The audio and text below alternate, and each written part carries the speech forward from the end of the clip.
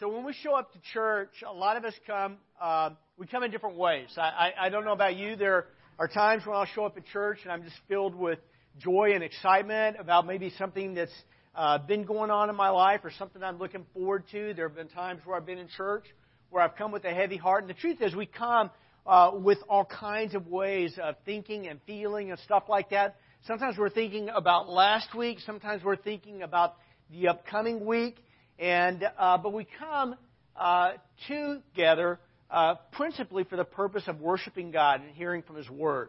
And so what we want to do today, we've been spending a little time in worship. I'd like to start with a word of prayer, and then we'll launch into today's message, okay?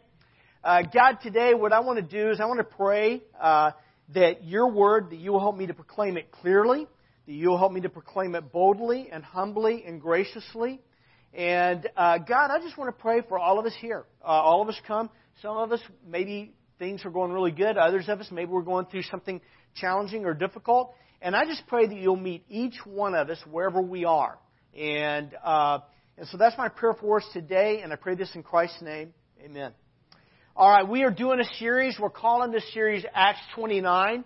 There's a reason for that. I explained it last week, but I'll just kind of explain it again. When you read the book of Acts, how many chapters does it have? 28. But I'm calling it Acts 29, okay? And the reason we're doing that is when you read the book of Acts, and a lot of us have been reading through the book of Acts together, and today is day 22 of our 40 days of prayer. We're trying to bathe our week of hope in prayer as it's approaching. But the reason we're calling our series Acts 29 is because when Luke was the guy who wrote the book of Acts, but he also wrote the Gospel of Luke.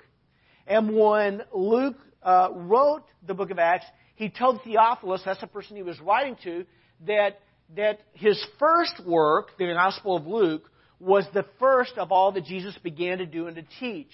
And in saying that, he was saying that the book of Acts was a continuation. It's kind of like the sequel, okay? It's like Star Wars, and then it's like The Empire Strikes Back, all right?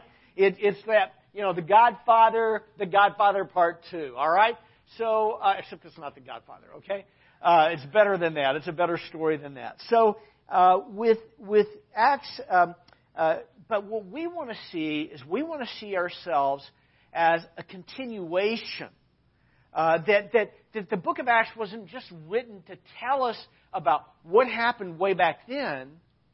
It does do that, but it also was written to be instructive of how God is wanting to continue to work through us, through the power of the Holy Spirit, to be witnesses for Christ in our world today. In 1978, it was August. It was less than a month away from me turning 19 years old. I was in Myrtle Beach, South Carolina. I had spent the summer in Myrtle, and I'd been in Myrtle. I'd been doing a lot of street evangelism. I'd been doing a lot of beach evangelism, which, that kind of evangelism is very, very threatening for most people. It is. Oh, by the way, it was very, very threatening for me. Okay, it was something that I felt extremely inadequate for. I had some training, but I did not feel thoroughly trained. I felt like I had a lot to learn. By the way, I'm 59. I'll be 60 this year, and I still have a lot to learn. But I felt, by the way, I still feel inadequate. A lot. When I think about the idea of sharing the gospel with another person, when I think about the idea of introducing Christ into a conversation or talking with people today, it feels scary for me. It may not feel scary for you, but it feels scary for me. I'm kind of afraid sometimes. I'm kind of afraid of what they might think about me.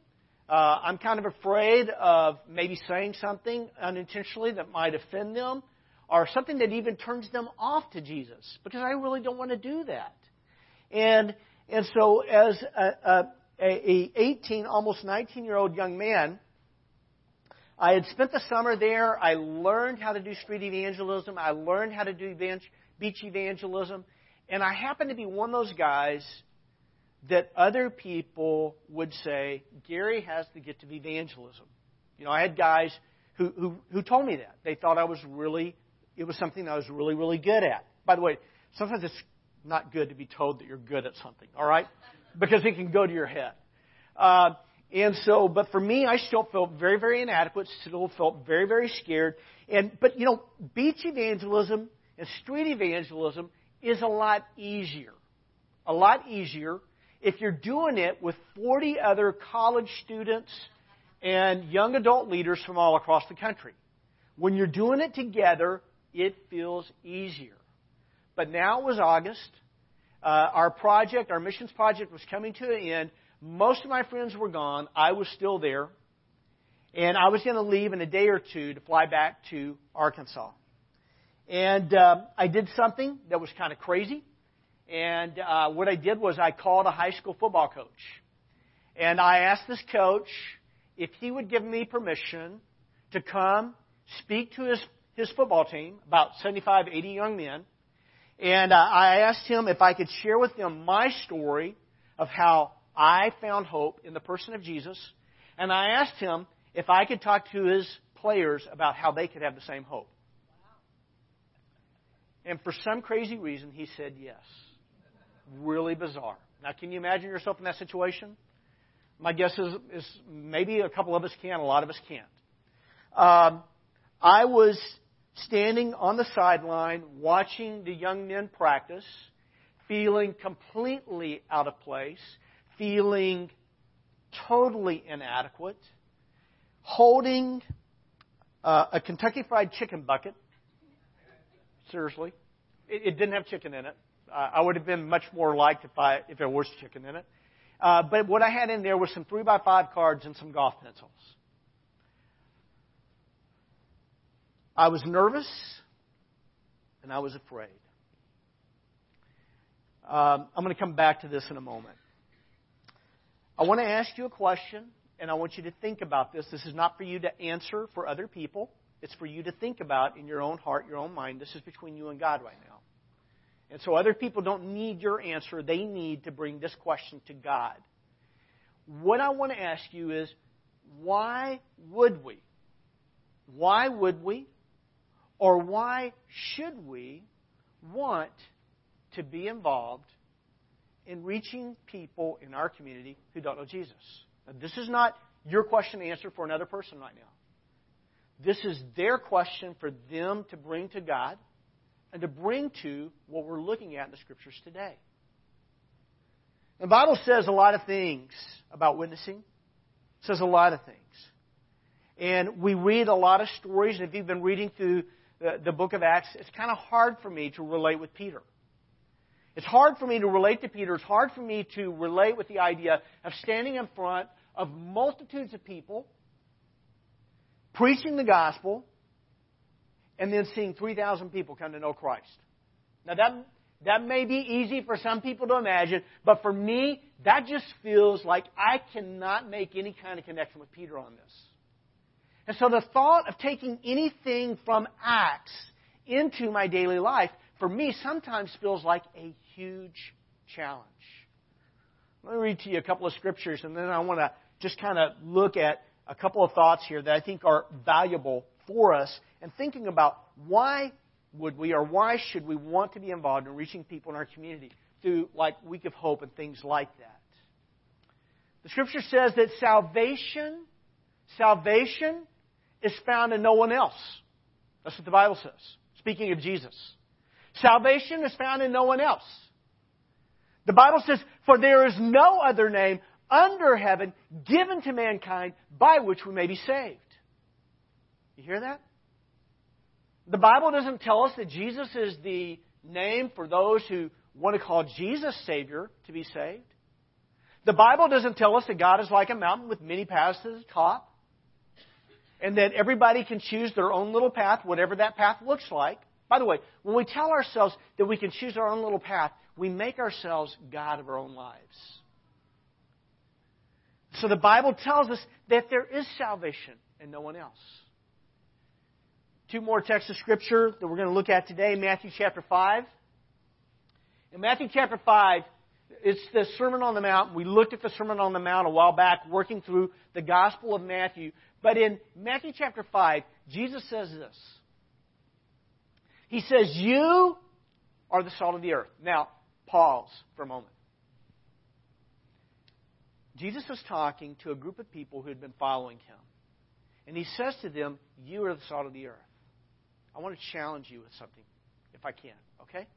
I want to challenge you with a thought, and I want you to give this, and I want you to play with this a little bit. I want you to think about the possibility that Jesus was thinking about Matt Skinner, and He was thinking about this moment, and He was thinking about 2 weeks ahead, and He was thinking about Week of Hope. I want you to consider for a moment that Jesus was thinking about Debbie Spreadberry right now, this moment, right here, in the weeks ahead. And I want you to think about that Jesus had you by name, by face, by need in His heart, His mind when He said those words. Now, some of you, you're like, well, how's that possible? How's that possible? This is what I want you to consider. Let me tell you how it's possible. This week, while I was preparing this message, I had many of you, by face, by name, on my heart as I was preparing this message. I was thinking about you. I was praying for you. Even when I wasn't working on my message, even when I was just out riding my bike, I was thinking about many of you by name, by need, by face, and I was praying for you as I was working on this message. Now, for us, it's hard to think of how could Jesus think about so many people so far into the future. But this is what I want you to consider. I'm Gary. I'm just kind of an ordinary, kind of a plain guy, right? Sometimes a little bit rough around the edges, sometimes, but I think a lot of you would say, well, but his heart's good, and you kind of pardon some of that stuff sometimes. But this is what I want you to consider. Jesus is more than an ordinary God. See, Jesus is the one who spoke the word, and 1 billion trillion galaxies were flung into existence. By the way, the Bible talks a lot about God foreknowing us. And when the Bible speaks of foreknowing, it's not just speaking of God knows in the future what's going to happen, but when He speaks of foreknowing you, you know what it's like to joyfully wait for the birth of your first baby? It's like you foreknow them. They are intimate to you while they are still in their mother's womb. And you were intimate to God in eternity past. And you were intimate to Jesus as He said these words, as He said, you are the salt of the earth. You are the light of the world. See, He had this incredible vision for you before you were born. He had this incredible vision for me before we were born. He had a vision for us being salt and light right here. Right here. In Fairfield, in Sassoon, in Vacaville, at Travis Air Force Base. Wherever your life takes you. He had a vision for you, for your life. That you would be the salt of the earth. That you would be the light of the world. He goes on to say this. Jesus says, a town built on a hill cannot be hidden. Okay, yeah, you're driving down the freeway, you see a big hill, and on top of it there's a city. Okay, you don't see that as much here, but if you go to Israel, and I've been there, is they would build their cities on what were called tells, or hills. And basically what they were is they were ruins with a town built over the ruins, with a town built over the ruins, with a town built over the ruins, till eventually it gets really, really tall. And it's just kind of what happened in the ancient world. A city would get destroyed, they'd rebuild it. It'd get destroyed, they'd rebuild it. They'd get destroyed, they'd rebuild it, and they kept getting taller and taller. And when you are going through the countryside, you would see these hills, and you would see these cities built on hills. And Jesus says, you are the light of the world. A town built on a hill cannot be hidden. Neither do people light a lamp and put it under a bowl. Anybody turn on your lamp recently and put a bowl over it? No, we don't do that, do we? No, we don't do that. We turn on the light so we can see. We turn on the light so we can read or whatever it is we're going to do. Just to be able to see around. Neither do people light a lamp and put it under a bowl. Instead, they put it on its stand, and it gives light to everyone in the house. In the same way, let your light shine let your light shine before others, that they may see your good deeds and glorify your Father in heaven. Now, Jesus isn't talking about showing off.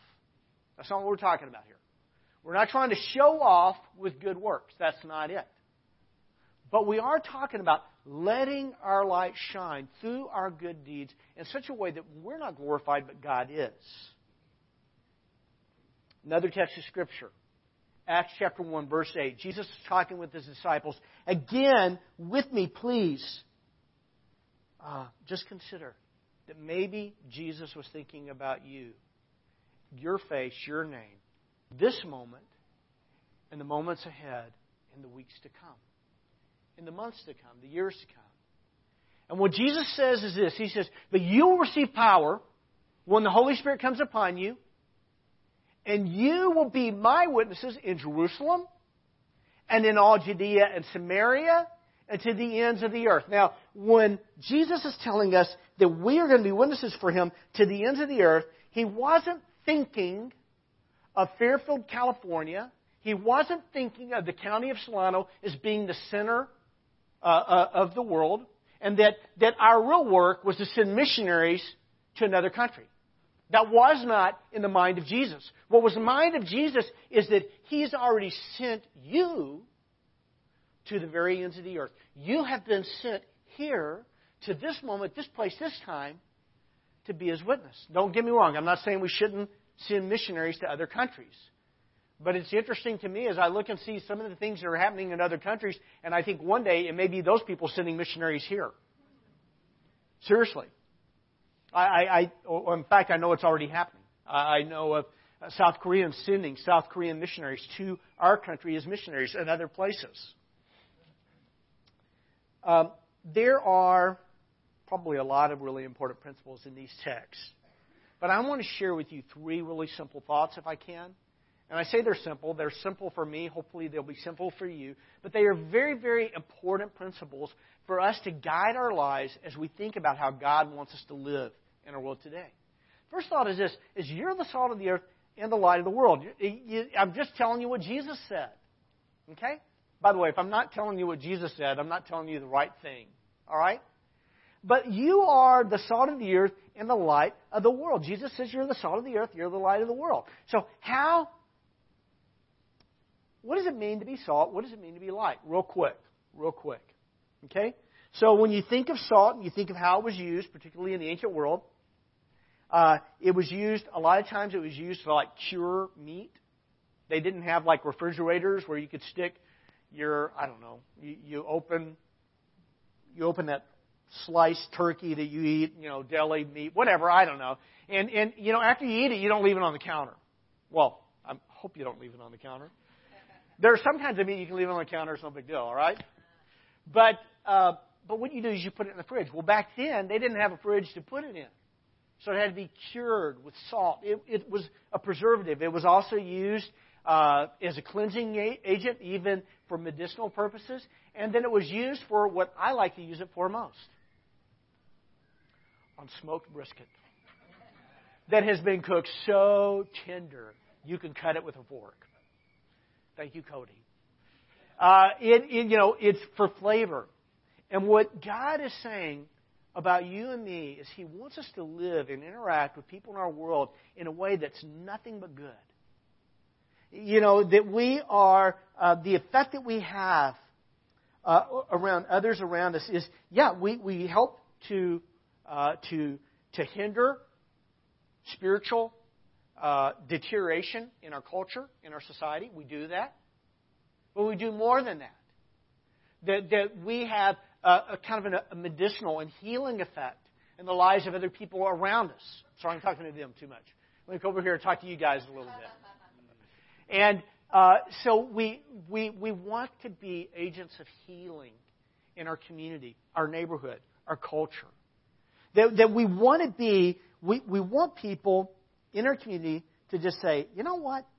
I don't know if I believe in God the way they believe in God. I don't believe in Jesus the way they believe in Jesus. I don't believe in the Bible the way they believe in the Bible. But if I ever were going to believe in Jesus, if I ever were going to believe in God, if I ever were going to believe in the Bible, I would want to believe in it the way they're believing in it.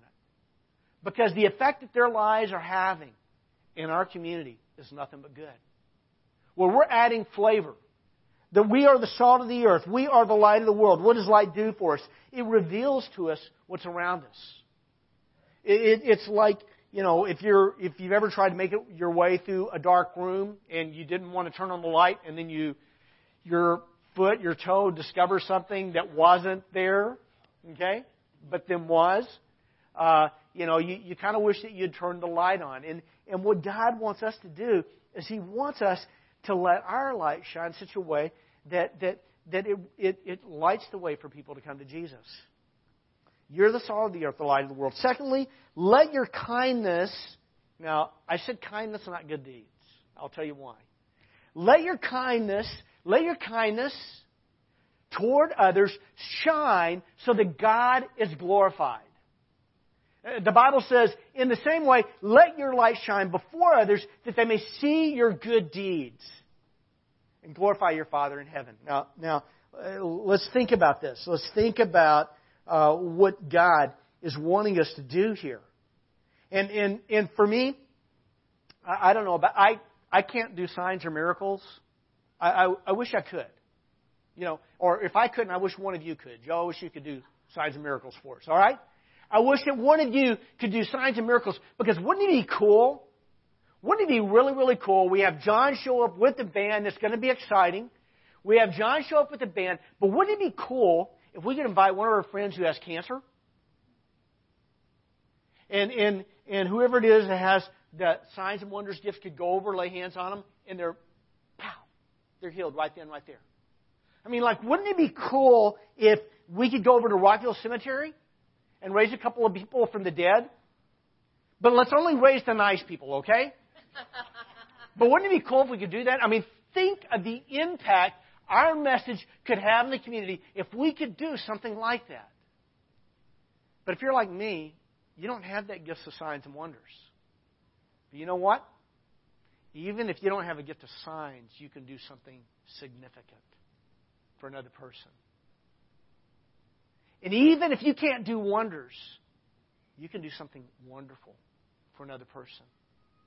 And even if you can't do anything else, you can show kindness to another person who needs kindness.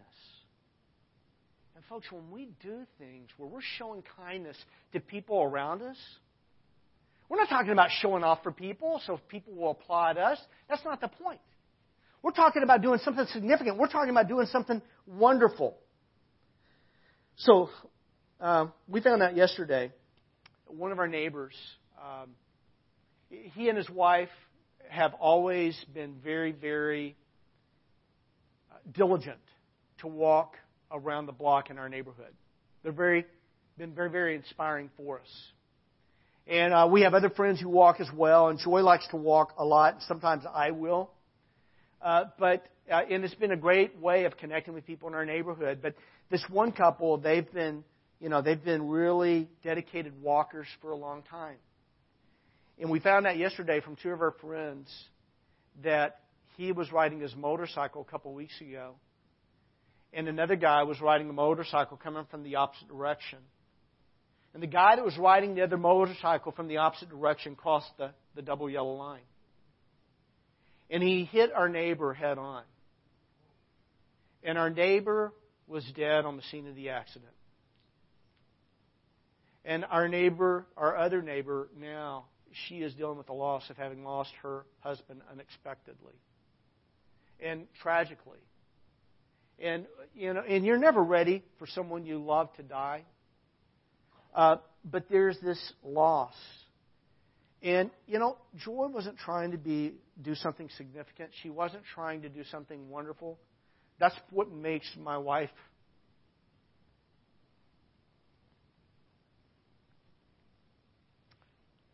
That's what makes a lot of what Joy does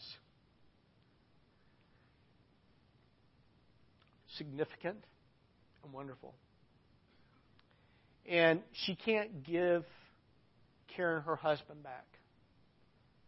But she could go over and just say, I'm so sorry for your loss, and give her some flowers. Joy is not trying to make her into a project. She's just trying to show kindness. to a person who needs kindness.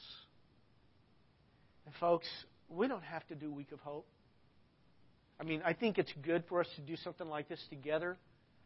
But if we can just sow kindness into the daily rhythms of our life, that you don't have to stand up in front of a high school football team and make yourself look like a fool. You don't have to wear a sandwich sign, whatever you call it, on the street corner and say, if you don't know Jesus, you're going to burn in hell forever. You don't have to do that. But what you can do to be the salt of the earth and the light of the world is just do something significant and do something wonderful for another person. It could be really simple. It could be throwing a football with a kid in your neighborhood who doesn't know Jesus, who maybe doesn't have a dad to throw the ball with him.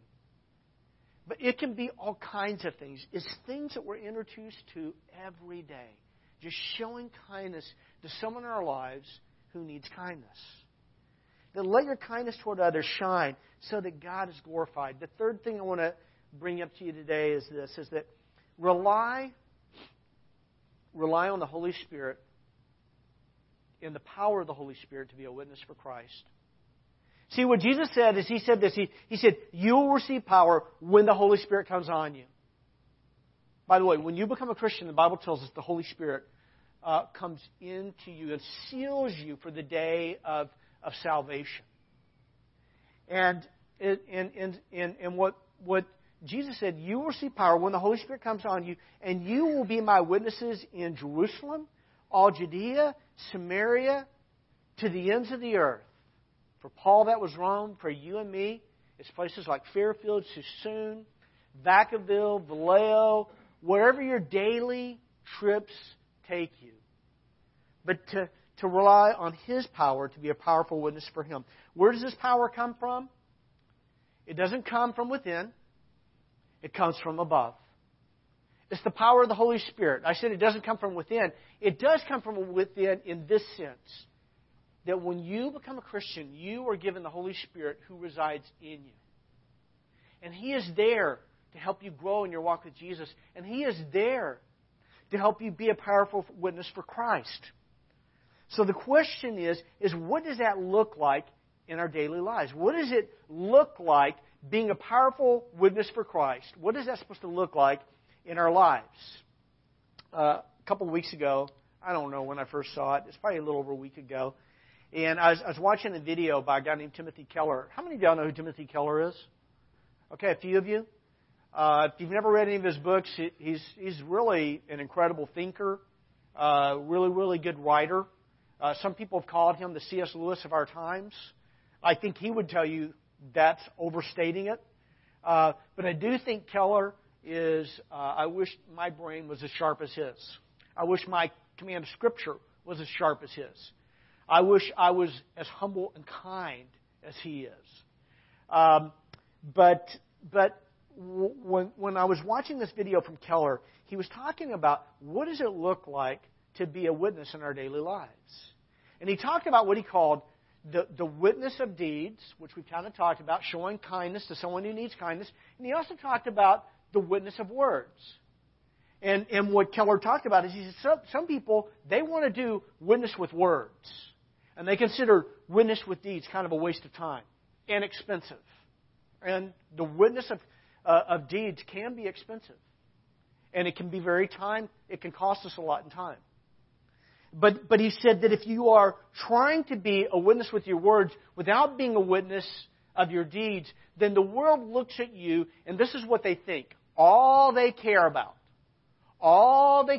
is increasing their tribe. But he said the other side of it is that some people, they want to just do the witness of deeds. Why? Well, because sometimes it's a lot easier to show kindness to another person than it is to stand in front of a high school football team and share the gospel with them. However, I'll be honest with you, recently with one of my neighbors, it's feeling really hard to show kindness, okay? And I'm not sure how that's going to play out. We'll see. But what does this witness of words look like? And what Keller says that he wants for the people of his church, and quite frankly, I think it'd be really good for you and me, is to be able to do just two things. See, a lot of times what can happen for us is we feel like that we have to, in this moment, share the entirety of the gospel. We feel like in this moment, we have to be able to argue with them about the evidence for creation over evolution. And somehow to really bring this home. And there's a value in having people who are able to do those kinds of things. But what Keller talks about is he said, really, the two most important things for all of us in our everyday lives is just being able to do two things. Two things. One is, in a very casual way, let people know that you go to church. That's all. You know? And so what does that look like? What does that look like? For me, what does it look like? It might look like last week meeting a young man, Jacob, or Jacoby, or Jake, because he's called by all these things, and I'm confused. I have no clue what to call him now. But Jacoby Jacob, has been selling me coffee probably 2 or 3 times a week, every week, for probably almost a year now. And every time that we talk, we kind of engage. We do. And this week, he told me he just got back from vacation. He was up in Seattle, saw the home of Kurt Cobain, and so we were talking a little bit about Nirvana and Nirvana music, because they do have some music I really like. But we were talking about that, and then we were talking about Portland. And I was like, "Oh, really? Cool. You're in Portland?" I said, "I've actually looked at a couple schools up there that I've thought about working on my DMin degree from." And so it's a doctor's of ministry degree. But in that, it just was very natural to talk a little bit about my faith, but not pushing anything. And the thing is when I talk to him, that kind of conversation happens a lot. But it's just letting people know that you go to church. And then the second thing Timothy Keller says is let people know that you're a Christian and it means something to you. Let people know that you're a Christian and it means something to you. Let me give you 2 illustrations of this. One from my personal life. I have a nephew I've been praying for a very, very long time. I'm kind of concerned about where he's at in his walk with Jesus. I don't want to assume too much. But I pray for my kids. By the way, I pray for your kids too. I do. I pray for you guys. I pray for you by name, by face, by need. But I also pray for your kids. And I pray for my kids. And I pray for my brothers and sisters-in-law. And I pray for my mom. And I pray for my sister. And I pray for my nephews and I pray for my nieces. But there's one nephew who's kind of been heavy on my heart that I've been praying for. And he's 16 years old. He's a really, really good athlete. And so funny. That kid is just like a super athlete. And he makes me laugh. He does. He just makes me laugh. He'll do things that just... one of his older brothers, Seth, is probably 6 foot tall. Running down the hill, he'll run and do leapfrog over him. I'm like, how do you do that? This kid's got serious hops, you know. But he's going to be the quarterback of his high school football team this year. And we just started throwing the ball. We were just playing catch together, and we were just kind of talking, nothing about anything serious. And he said, "Uncle Gary, did you play football when you were in high school?" And I just said, "Well, yeah, but it wasn't very fun," and kind of laughed. And he said, "Well, why wasn't it fun?" I said, "Well, first of all, we weren't very good." And then he laughed, and he said, "We're not very good either." And I said, "But really, for me, it was really more about my attitude. It was more about my attitude. There was just some stuff that was going on in my life. I wasn't doing well spiritually, and I was just pretty miserable. And it kind of bled out onto the football field. And our conversation didn't go anywhere from there. But all I did was I was talking to him about a moment in my life about where my faith was not as important to me, that helped him grasp, maybe, hopefully, a little bit better, why now Uncle Gary is a pastor and his faith is more important to him. Does that make sense? It's just like in the example that Keller gives in this video is he says, imagine yourself as a woman. It's easier for the women than it is for the men. I get that, all right? I use too many illustrations about men because I'm a man. All right? But he said, imagine you're a woman who has been struggling with anger towards your husband.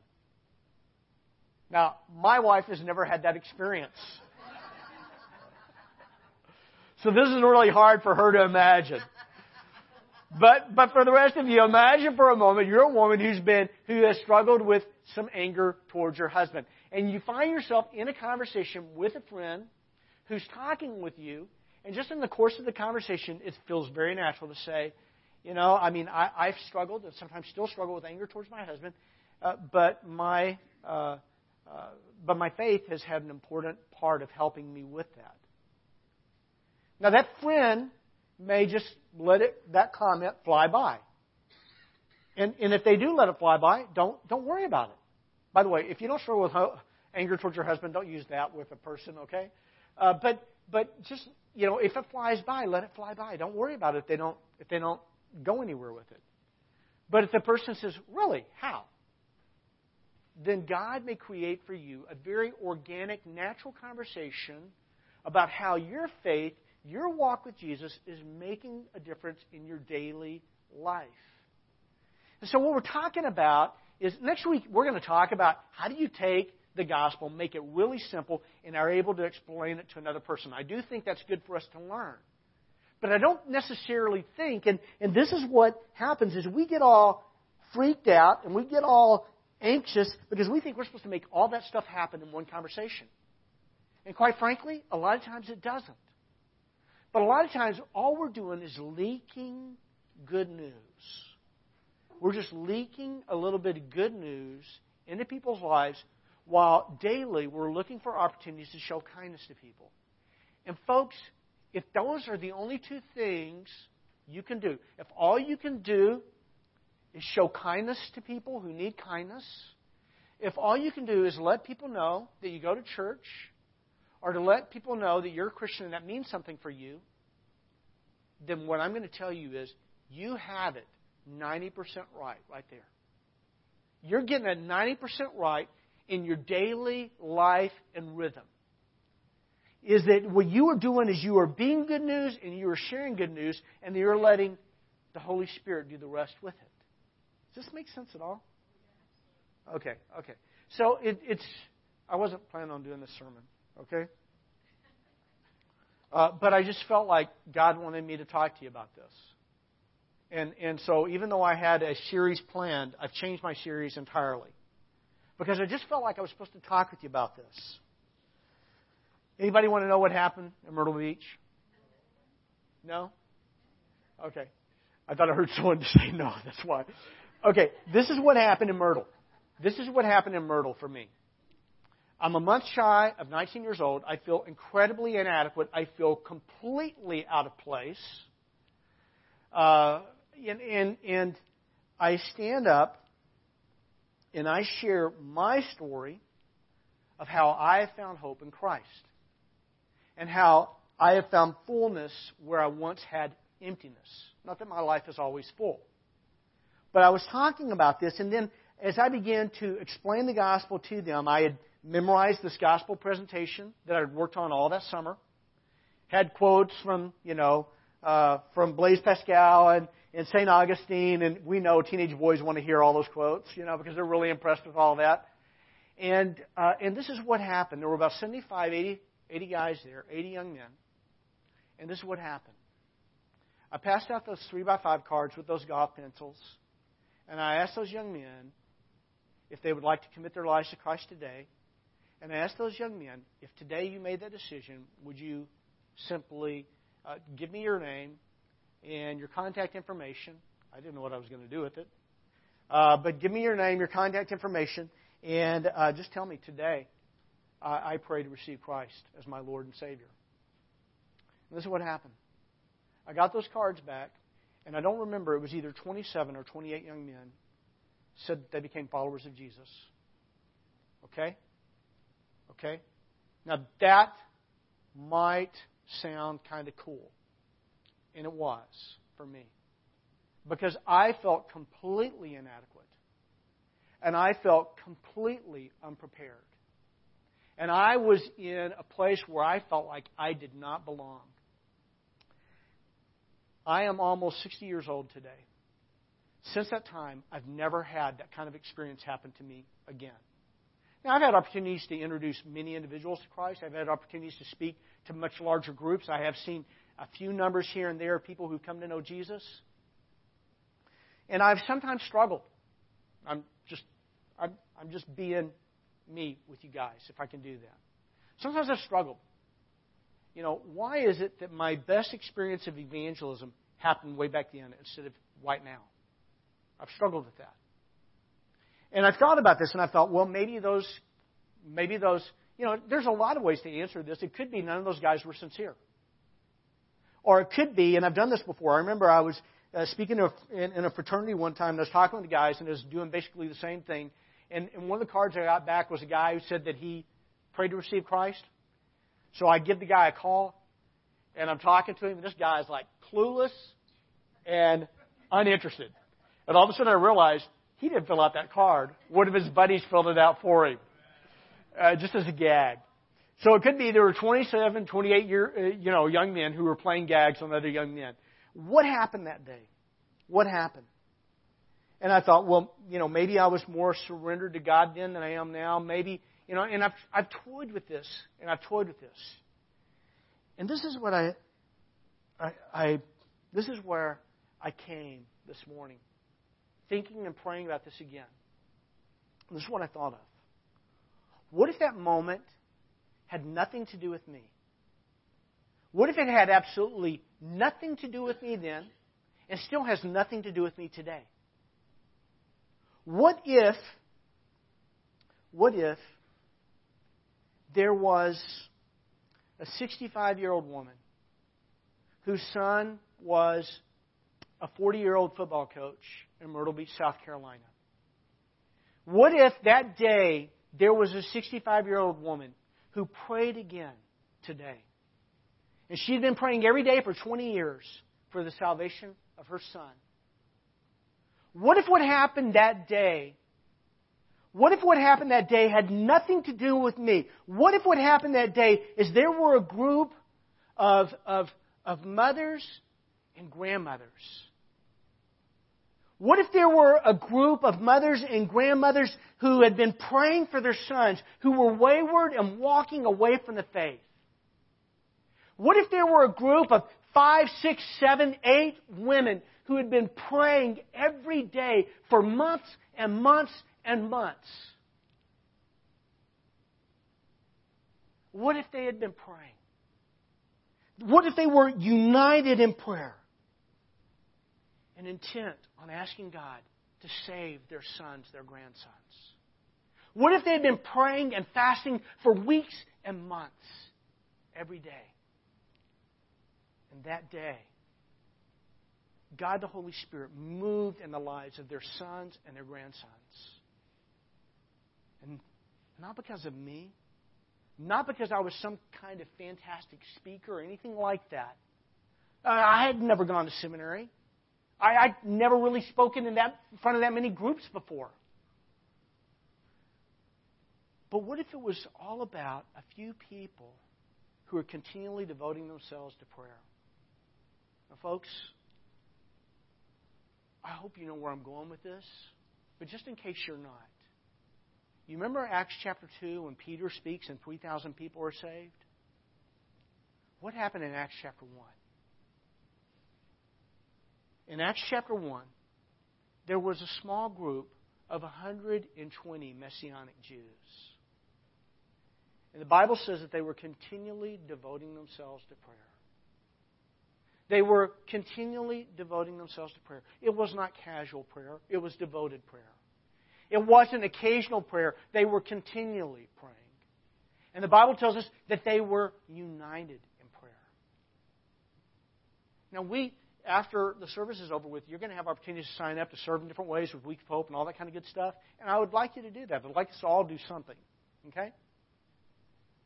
But more important than all of that, more important than all the things that we do, more important than all the things we try to organize other people to do, more important than all of that is each of us just asking God to do what only God can do. Just asking God to do what only God can do. You know that neighbor that might be hard for you to love right now? Maybe praying that God would save him or God would save her. Maybe praying that God would change your heart. Help me, God, to be less exasperated. Help me to be more kind. Help me to have really good boundaries, set good boundaries, but also help me to show kindness. And pray for that neighbor or pray for that person you work with. And tonight, many of us are going to join. And we're going to come together, and this is what we're going to do. We're going to ask God to search us. We're going to ask God to search us. And we're going to ask God to help us to be repentant. To turn from anything and everything that stands between us and what it means to really follow Jesus. We're going to humble ourselves and we're going to pray. And we're going to pray for our friends, our neighbors. And we're going to pray for ourselves as we go into our community. And folks, I would love for you to join us in that. God wants us to be the salt of the earth. He wants us to be the light of the world. He wants us to show people who need kindness, kindness. And He wants us to be ready to just drip good news into the lives of other people. Let's pray. God, today, we want to humble ourselves before You.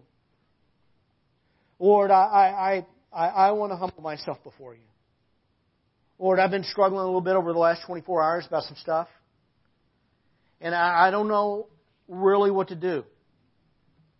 I know You're wanting me to be salt and light in my neighborhood. And a part of me is wrestling with what does that look like right now. God, I have a feeling I'm not the only person who might be struggling with something like that. So God, today what I want to ask You to do is I want to ask You to help me humble myself before You, ask You to examine my heart, my mind. Help me, God, to repent where I need to repent. Help me to remove anything that's standing between me and truly following Jesus. God, I pray that for our church. I pray that You would help us to humble ourselves before You and to seek You above all things. Lord, I pray for revival in our lives because we need it. I pray for the power of Your Holy Spirit to move and work through us.